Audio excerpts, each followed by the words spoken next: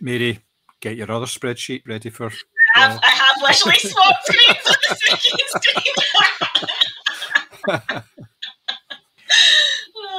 I need a life. Good morning, Vietnam! I love the smell of napalm in the morning. You're gonna need a bigger boat. I feel need for speed. Roads? Where we're going, we don't need roads. Snakes. Why did it have to be snakes? I'm Spartacus! I'm Batman.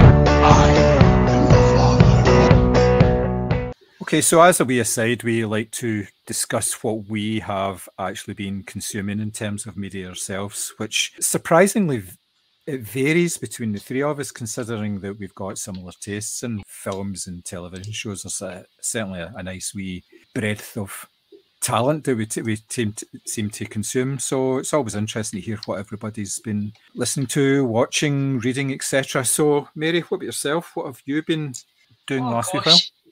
I'll start off with reading wise. So Antti Tuominen is a Finnish author who I'd never heard of before the start of last year, and I read 6 of his books last year. He is like the Coen brothers type of humour, very dark but very violent and very funny. So I absolutely loved his books. I rattled through several of them last year. If you follow me on Instagram or Twitter, I constantly post my book stacks. I read The Zone of Interest last week just to see what that was like before hopefully watching the film, and right now I'm depressing myself by reading The Power of Geography by Tim Marshall, which basically just confirms that the world is, we're all just teetering on the brink. In terms of TV, I finished The Last Kingdom.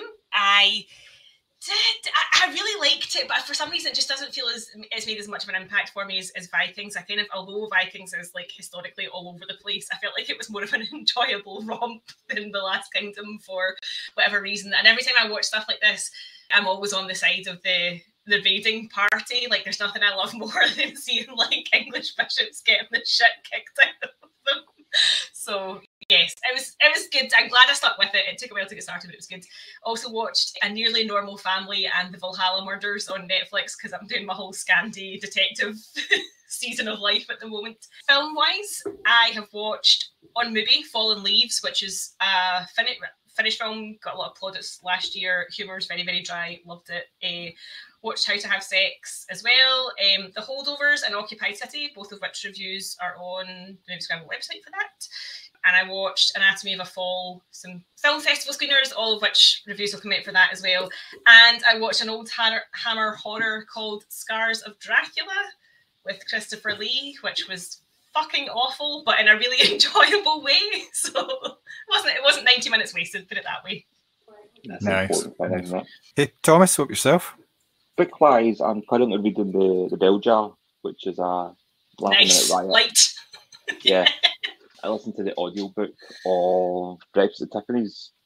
It's narrated by Michael C. Hall, which was very good. I really enjoyed that. Although it was for a Dexter fan like myself, and most of the shows has in a monologue, it was quite hard at times to distinguish between that. Podcast wise, I listened to John Ronson's new podcast, Things Fell Apart, and the season 2 of it, I would not listen to season 1, go back and listen to that first. Season 2 was incredible, absolutely incredible. And I won't say too much about it because it is really worth getting cold, but it's about the culture wars and how it shapes opinion and the origins of these debates and where it came from, and that it's incredible journalism, absolutely outstanding. I watched season 3 of Loudermilk, which is now on Netflix. And if you haven't seen that, watch it.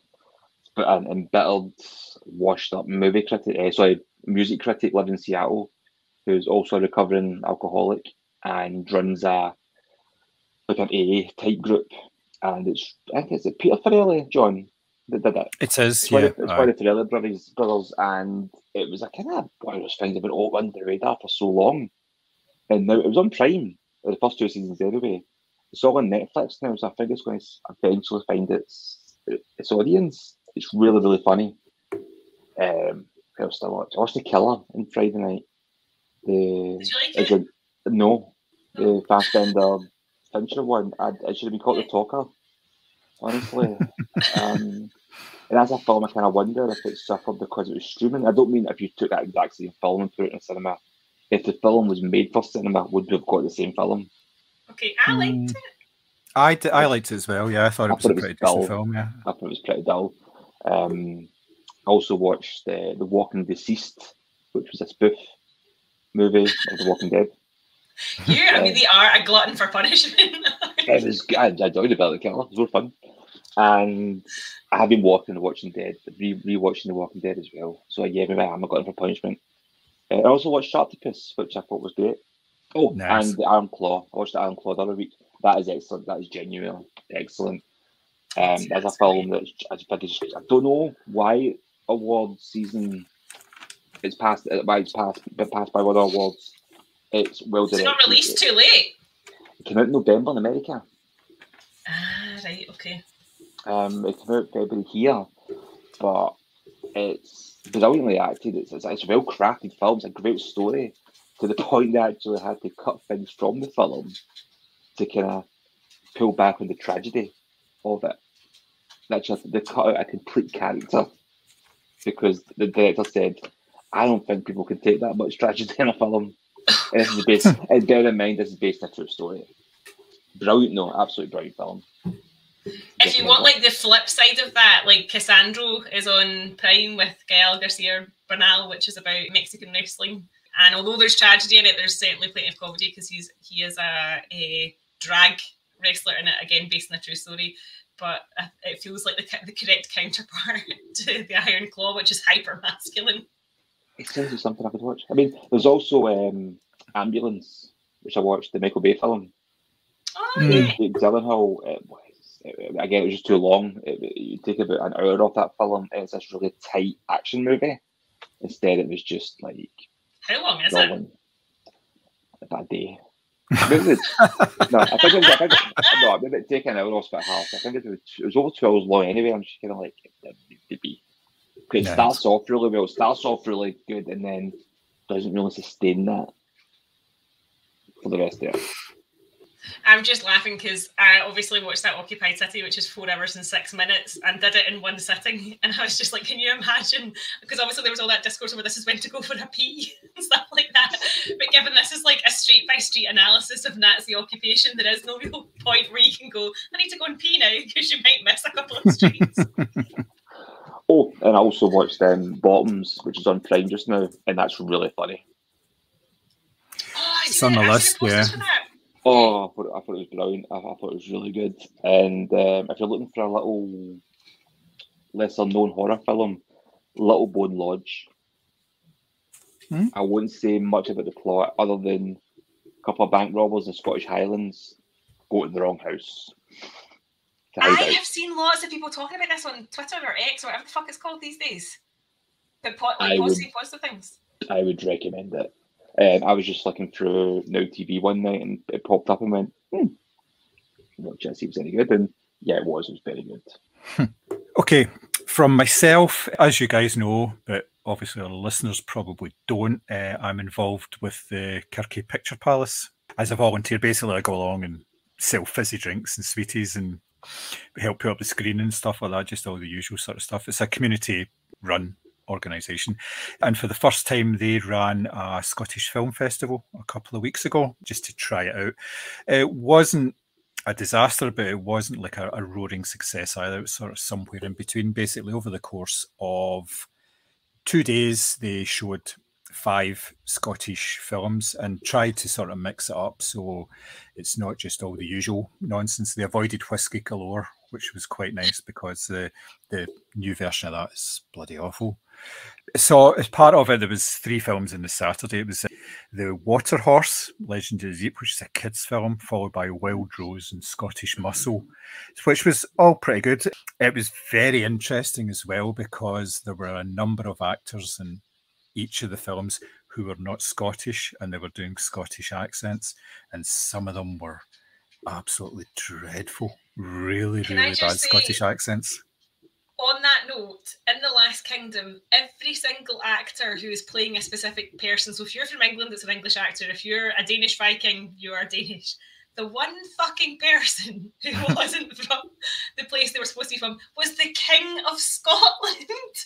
And it was a really bad, like, he was like, oh, I'm taking my trips out already. Like, that kind of Scottish accent. That really took me out of it. Yeah, because in Scottish Muscle, one of the actors was from the In-Betweeners TV show. No and way. he was doing a, oh, aye, that's right. So it is, you know, sort of thing. You're going, what part? And these guys are meant to be from Glasgow, you know, so you're kind of saying, is that East End? You're just not sure. But yeah, it was a pretty decent wee sort of weekend. The sort of highlight, obviously, in terms of punters come through the door was for Sunshine and Leith on the Sunday. So it was quite good fun, very enjoyable, quite a good way to spend a weekend and all that as well. So we don't know whether they're going to do it again, but the Picture Palace thing is still going to continue over the next couple of months anyway, which is nice. And we're getting regulars, which is always a good thing as well. Nice. So it's all right, yeah. It's doing pretty well. Yeah, I can't take any credit for it, as I say. I'm just a volunteer at it and just help out and humph stuff about and all that, which I'm happy to do it. It's good fun. Apart from that, there's the likes of Poor Things. So at the cinema, which is an absolute riot of a film. Loved every minute of it. It was good to see that the Actress Award went to the right recipient. I thought that was, I mean, you talk an awful lot about brave performances. That could have been a career-ending performance right there if she had not got it right. Yeah, there was a lot of full frontal nudity in it, and she was holding nothing back in her performance at all. I thought it was really, really good, well deserving. Just to add to that, that's why I joined in touch about your bike, because when I first watched it and people were talking about brave performance, I went, fucking acting. It's I know. But then when I was talking to you about it before and you put it in those terms, I went, yeah, because if that was mishandled in any way, she was fucked. Yeah, it was more, I suppose you could call it a risky performance rather than a brave performance. But no, but I understand entirely. But yeah, that's when you explained it. No, it's a common parlance, unfortunately. But yeah, she was taking a risk, which you kind of expect in a Yorgos Lanthimos film, but you know, maybe not from like a sort of high caliber actor like Emma Stone. But yeah, it's good. I also saw Leave the World Behind, which came out at the tail end of last year on Netflix. It's sort of a apocalyptic type drama. There's an incident happened, and it's Julia Roberts and Ethan Hawke and family are going away for a weekend, and sort of strange things happening. It's a pretty decent film. Some really, really good sort of tense moments in it. Some good use of sound and everything. I really enjoyed the hell out of it. Julia Roberts is just fantastic in it. It's her and Mahershala Ali. They're not a couple in it, but they sort of meet up. I don't want to spoil it for you because you should really just give it a watch if you can get a chance. It was pretty decent. I don't know if you guys have seen Fingernails on Apple TV Plus. It's a romantic drama. It's Jessie Buckley and Jeremy Allen White, and it's the whole point is like the fingernails of the title is you there's a machine that can gauge your compatibility with your partner. You pull a fingernail off each and you put it into this machine and it blasts it and it says whether you're 100%, 50% or 0% compatible. So 100% is obviously you're both in love with each other. 50% is one person is in love with the other one, but they can't tell you. And 0% is, no, there's nothing there at all. And it's about this couple who's going through it. And now she's starting to have thoughts and feelings for somebody else who actually works at the sort of the institute that carries out all these tests. It's a kind of a very low-key kind of wee drama, but it's really, really good. Really enjoyed it. The opposite to that would be Rebel Moon, Child of Fire, which I saw the Zack Snyder film. It's just come out, I think it was Christmas Day. It came out on Netflix. It's a 2.5-hour sci-fi romp. I don't know if you know the background to this. This was the film that Zack Snyder pitched to the Star Wars people as a new sort of trilogy or whatever for the Star Wars universe, and it got knocked back. So basically he went to Netflix and Netflix said, yeah, that's brilliant. And if you look at the film, you can see why it got knocked back by Star Wars, because it's just taken elements of Star Wars, it's taken elements of the Magnificent Seven, the Seven Samurai, and wee bits and pieces from all over, and sort of shoved it all into this film. It looks stunning. Zack Snyder films look brilliant, but every action scene, there's a big slow motion element to it, and it just goes on. The film goes on for such a long time because of all these slow motion elements and all the fight scenes. And the first one, you're thinking, oh, that's pretty cool, the way they're doing that. But see, when they do it for the third and fourth time, you're going, oh, come on. And apparently, I don't get this. This is the theatrical cut of the film. They're bringing out a director's cut, which is going to be 4 hours long, on Netflix as well. This didn't go to cinemas, so it's not as if it was nothing in the. Yeah, no. This is, it's not like this is the cut that Netflix wouldn't allow you to see. They've already scheduled it for a couple of months' time, and then the second film's coming out afterwards. It's just bizarre. So it's in 2 parts. So it's a 2.5-hour film, and basically the whole of the first film is bringing this band of people together to fight for not a moon, but a village on a planet that's producing corn. And you're like, what the actual fuck? Come on. And I've already shared with you Charlie Hunnam's Northern Ireland accent in this film, which is just incredible. So, yeah.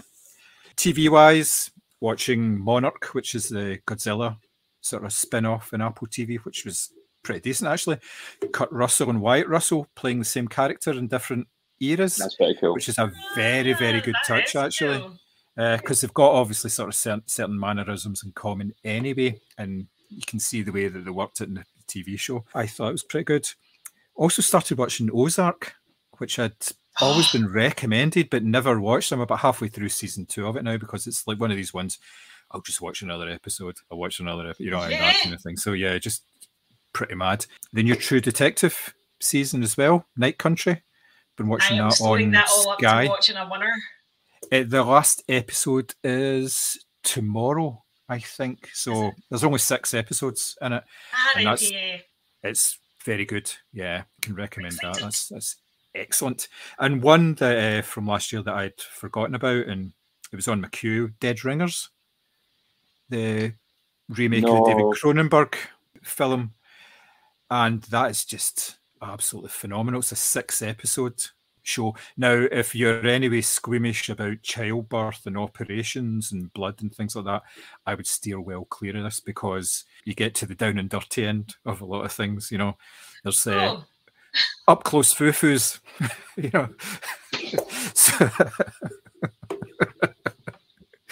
so yeah, if that affects you in any way. That's the actual warning they get at the top of the screen. It's like contains violence, smoking, up close.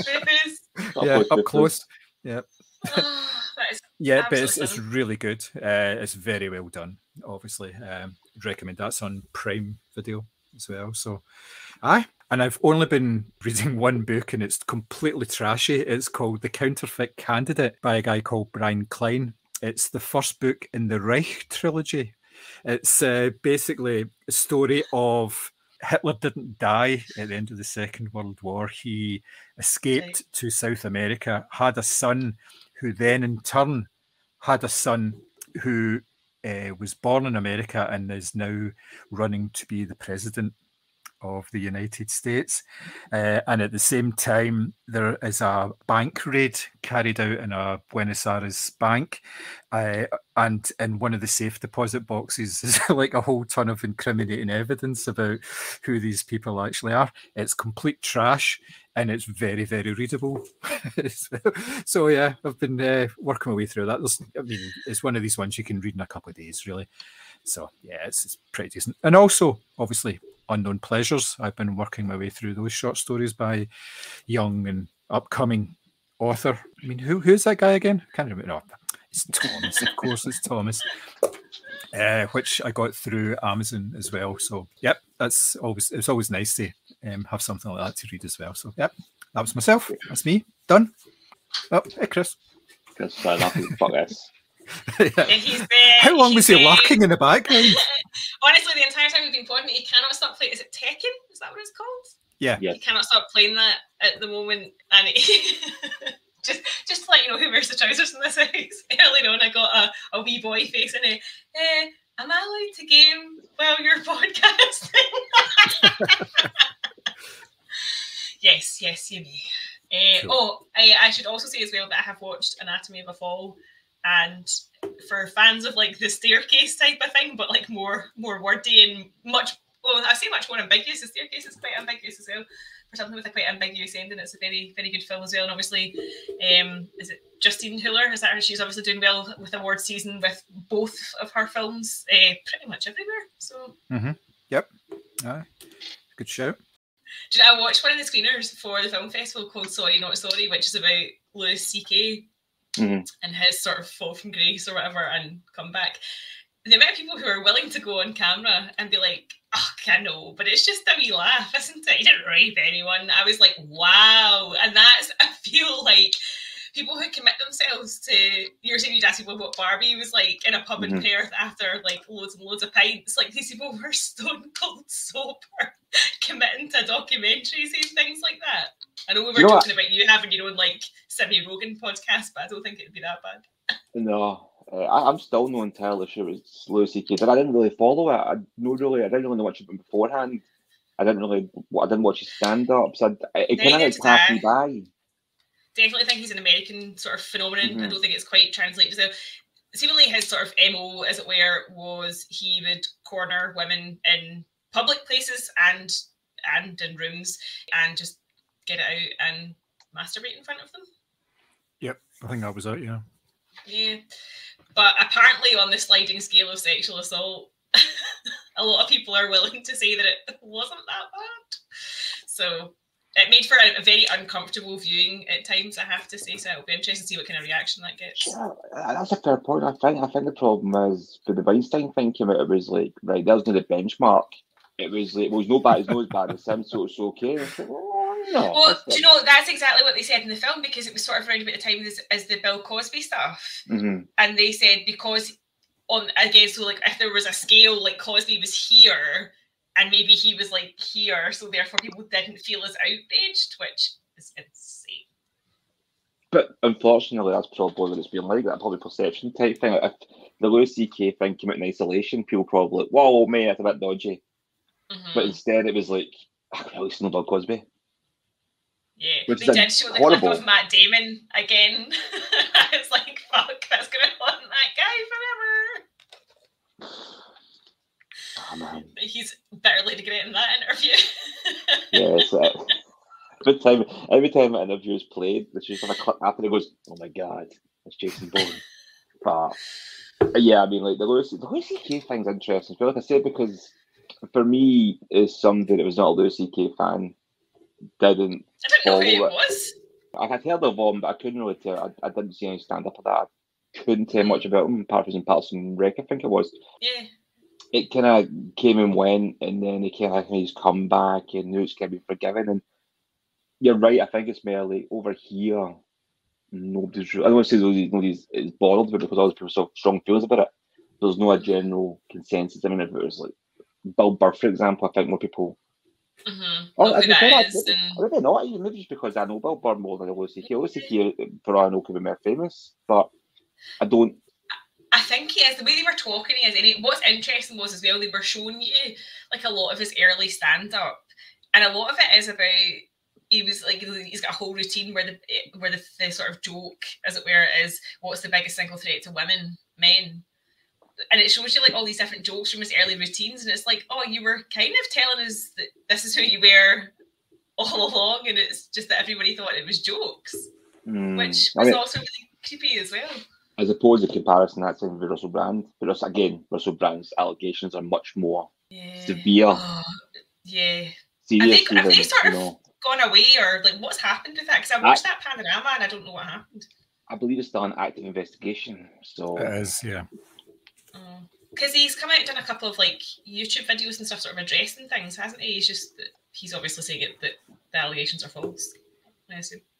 Yeah. It's what do they call it? The mass media are making things up and all that. Yeah, which is I always have a good chuckle when they come out with that, saying it's this, it's the media that are portraying me, and you're thinking you're part of the media. You've been part of the media for decades. To be fair to the media, they went back to 2013 and found allegations before he was even exposed in the media and other corruption and lies. So that's an impressive conspiracy in itself.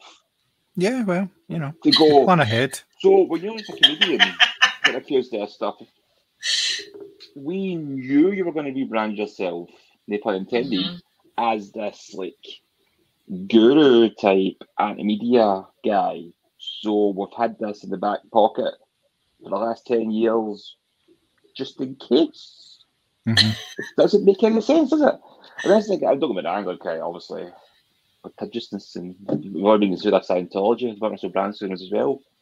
That's the guy who was a comedian and then reinvented himself as a kind of like guru, but then reinvented himself again as a kind of like right-wing conspiracy theorist. And if you look at his YouTube channel and his videos, guess what ones get more hits? Oh, as he joined the Lawrence Fox brigade of rebranding and PR. I mean, it's funny being people on YouTube saying things like, "Oh, they've silenced me." From where? I know, because the thing was, what was it YouTube did? They demonetized his videos, so he could still make them. He just wasn't making any money off them. It just, Yeah, so there's the truth, and then there's the truth with cash benefits. Yeah. Yes. Oh, yeah. Yeah, because that's what tends to happen with these people. They cry foul, even though they're using a mass media outlet like YouTube. Who's only owned by that small company we've heard of, Google. Yeah. Right, that's really sticking to the man, isn't it? Going on YouTube. I'm going to show them. Honestly, I'm going to show mass media. I'm going to go to the biggest streaming platform online and take all my content there. There should be a section of YouTube just called like "White Men Cry Online." Probably is. That's GB News. They've already they've cornered that market. Well, you've got that other website, the Rumble, where I think that's where he's making his money now, and that is funny? It's basically what you'd imagine it to be. All your little brands and Lawrence Foxes and that, and so is it like a YouTube though? What I mean is like, what is the actual like functionality? I think it's a multimedia type site. I think it's like YouTube videos and articles and things like that. But that's as much as I know. Did they not try to set up something like that before? Like Trump supporters in America were like, "Oh, we're going to come off Twitter and we're going to set up our own." Many times. Yeah, They keep. Gab was one of them. I can't remember the other ones, but I think every time they do, they end up infighting because I think there was one they went and set up, but then they fell out over whether porn should be allowed on it or not. Oh, for fuck's sake! God, it must be a good time to be a right-wing app developer. Must be making a fortune. Are they though? Because everything keeps failing. That's true, actually. That's why Elon Musk bought one. Still going. Oh, it makes me so sad that X or Twitter or whatever is just his little plaything for the moment. What I don't understand about X at the moment is if somebody posts something on it, there may be like one or two replies that are actually relevant to what's actually posted, and then you get somebody with it's just completely random shit for about 30 posts, and I just don't understand. Is it just not like overseen anymore? Is that just a thing of the past now? Well, to be fair, not? Yeah, pretty much. But to be fair, there is one thing that's been quite good since it took over. It's like community notes. That's actually been really good. And it's actually backfired against them a few times, which is even funnier. But that's been a really good functionality that's been brought in. Other than that, we all still use it, so how much can we really complain about it? Yeah. I'm too old to learn how to use something else. I'm a creature of habit, Yeah, I'm set in my ways. Listen to you old folk, James. I know. What do you like? Bring back people. Oh, remember people. Simpler days. And you had 3 loves that you could give per day.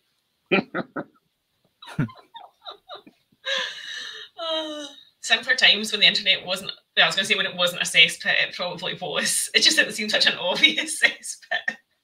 Yeah, it's pretty much that meme. You see the astronaut looking at the Earth. It's like, oh my god, and it's a cesspit, and the astronaut behind them with a gun saying, "It always has been."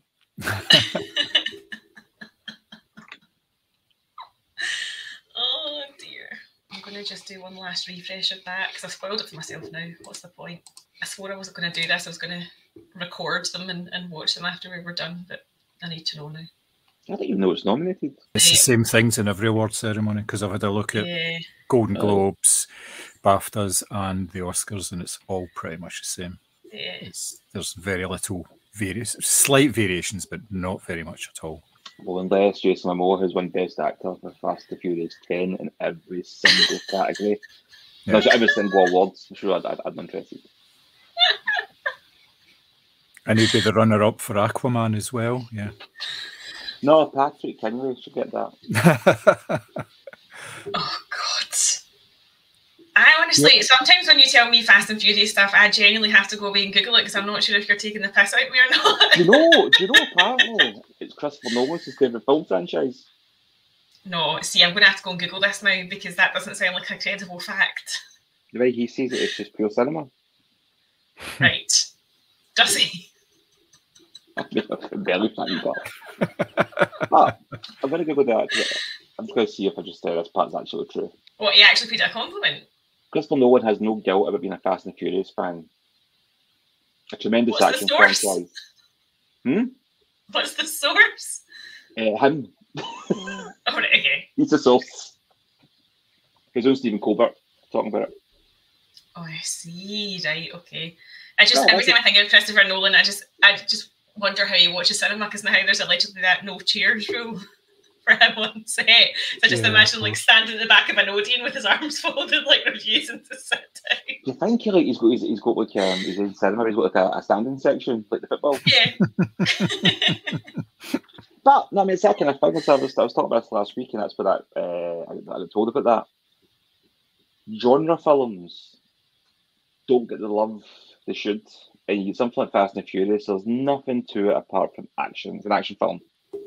And people got a tendency to kind of turn their nose up at it. Don't get me wrong, there's 10 of them, I get that. And some of them are terrible. But Just some. See, the only way they're going to get recognition is through if they introduce the like of best stunt or best stunt crew or something, because obviously they're introducing best casting. I don't think they should up for an Oscar. But no, I think it's only a matter of time before they go with best stunt. There's because a it's such an casting integral award. part. Well, what about best action film?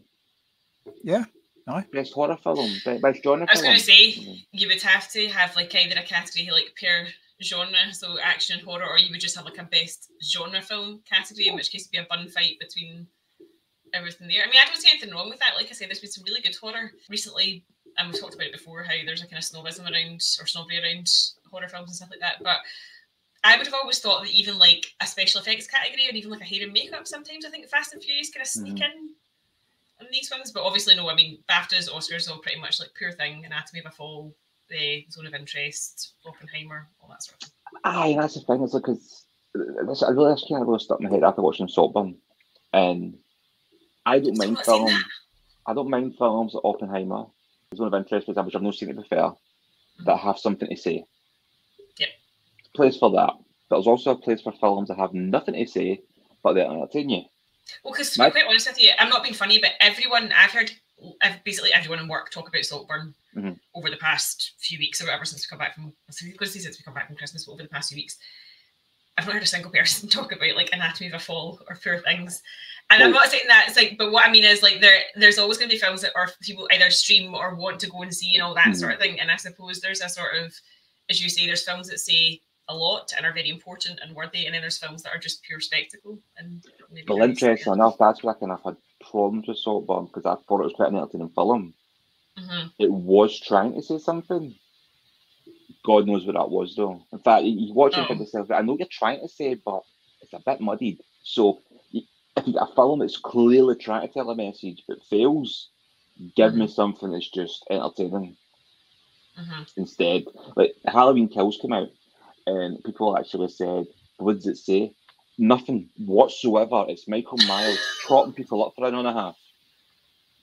It's like what, the like 20th film in the franchise or something like that. What are you wanting it to say? What, killing is bad? Is that what you want?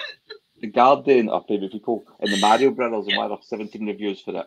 1 star they gave it and said, I mean, they really missed a trick to kind of talk about the play on the kind of the Italian family dynamic. No, they didn't. They didn't miss a trick at all. They went into a film based on a computer game for kids, and it actually worked really well, and kids loved it.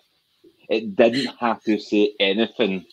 How is that even a critique? Like, what the actual fuck? Films don't always need to tell you something. Films could just sometimes be entertaining. Fast and Furious 10 doesn't need to be this deep dive, like existentialist crisis film about family. It's cars going fast and things blowing up. That's okay. But you know what though? See, even with like some horror films, like, and I know you hate this phrase, Sammy, so I'm going to try. Like, so see with the elevated horror. Yeah. See that Talk to Me. You can go and watch that as a straight horror film and just enjoy it for that. But then if you wanted to look into it a bit deeper, you could talk about sort of, you know, meditations on trauma and grief and all that sort of thing. But there's going to be but you can just watch it as a horror film as well. Like, there doesn't, again, so maybe that's people who are reading too much into it. You can just enjoy things for just being the straight, like, scare fest or action thriller or whatever it is. That's the thing. See, interpretation, that's one thing. Like Halloween, the first Halloween film, for example, many film messages written on that. And you could find all this subtext in it and stuff like that. And some stuff the director's put in, some stuff he's not. That's perfectly fine. But to come away from that film going, it didn't actually say what I wanted it to, I don't like it. That's something I think a lot of critics do these days. And, yeah, and to be fair, I'm very guilty of, like, for example, I know that because I read that Zone of Interest, I know just from reading a wee bit about it that this film is going to be so different from the novel. Like, basically they're just borrowing the premise and the name. They're not actually following how. And I'm the first to put my hand up and go, oh, it wasn't like the book, so I didn't really like it. And actually, that's something I'm trying to sort of talk myself out of. But I know there's a lot of people who, you're right, it didn't give them the message that they thought they were going to get, maybe based off a 90-second trailer, and therefore the film was worth 1 star, as opposed to repositioning what they thought about it completely. Yeah, and it's funny because you talk about elevated horror as well. Like Dawn of the Dead, I would never consider Dawn of the Dead elevated horror. See, if that came out now, it probably would be, because of the themes of it. Yeah. It's such a deep satire of. But again, you can also just watch it. It's like a kind of split level thing where you can also just watch it as a horror film, or you can look into it at that. Very much so, but at the same time, there's nothing under the surface really with Dawn of the Dead in that sense. It's quite like we're telling you something here. It's quite clear. It's not like it took decades of film research for somebody to say, I believe this is the themes. It was like, it's quite obvious when you watch it. And I think a lot of kind of elevated horror, it's not very subtle. It wants to say, here's my theme. I'm telling you something that's more important than just normal horror. Nah, I'll give them. Just show my horror film. Scare me. I do need a lecture at the same time. Plus, also, what happened to some psychological horror? When did it become elevated horror, you know? Oh, do you know, that's a good point. I haven't heard anyone use that in ages. As a sort of genre term or whatever, sub-genre term, whatever you want to call it. I've not actually heard anyone say that in a while. No, thank you very much. Welcome. John the whiskey. You like? I know, that looks like a really posh glass. Is that port? It's a port glass, yes, but it's sparkling wine. It's very nice. Okay, I was actually joking when I said it's that port. I can't believe you actually have a port glass. These are the kind of things that you inherit I see. from people wanting to get rid of stuff. So I think this is some of the first glasses we actually had when we moved into our first place, and it was like, oh, we've got this pile of glasses, you want them? And of course, it's just a mixture of all sorts of stuff, and you just use them until they're great. You see the brandy glass swirling. That's one thing I don't have. I don't have a brandy glass. You don't have a brandy glass? No. I don't drink brandy, so no, that would make a difference. That's true. It's, see, with you're talking about like all these sort of horror things, like these opinions. Basically, that's all it is. It's just opinions. You've got to remember that a lot of stuff that we're talking about this because it's an extreme opinion, and they're making them so they can get clicks, so they can get likes. I know, and I totally worked in there, but it's that way. It's they're also getting paid for it, and that annoys me. Yeah. Plus, they also buy it themselves, so there's clickbait, and there's people actually just seem to they believe that it's what you call in wrestling a mark for themselves. They start to believe they're in hype in a sense, and But isn't that the same with like the sort of Oscar? And again, this is no detriment to obviously the craft and time and hours that have gone into making these films. But isn't that kind of the same with like the Oscars and stuff? It's just backslapping yourself. It's like, look, we made these worthy in inverted commas films, and therefore they are creating the hierarchy of these are the films that are, you know, worth the statue and these are the films that aren't. But most of it's just backslapping themselves. Yeah, of course.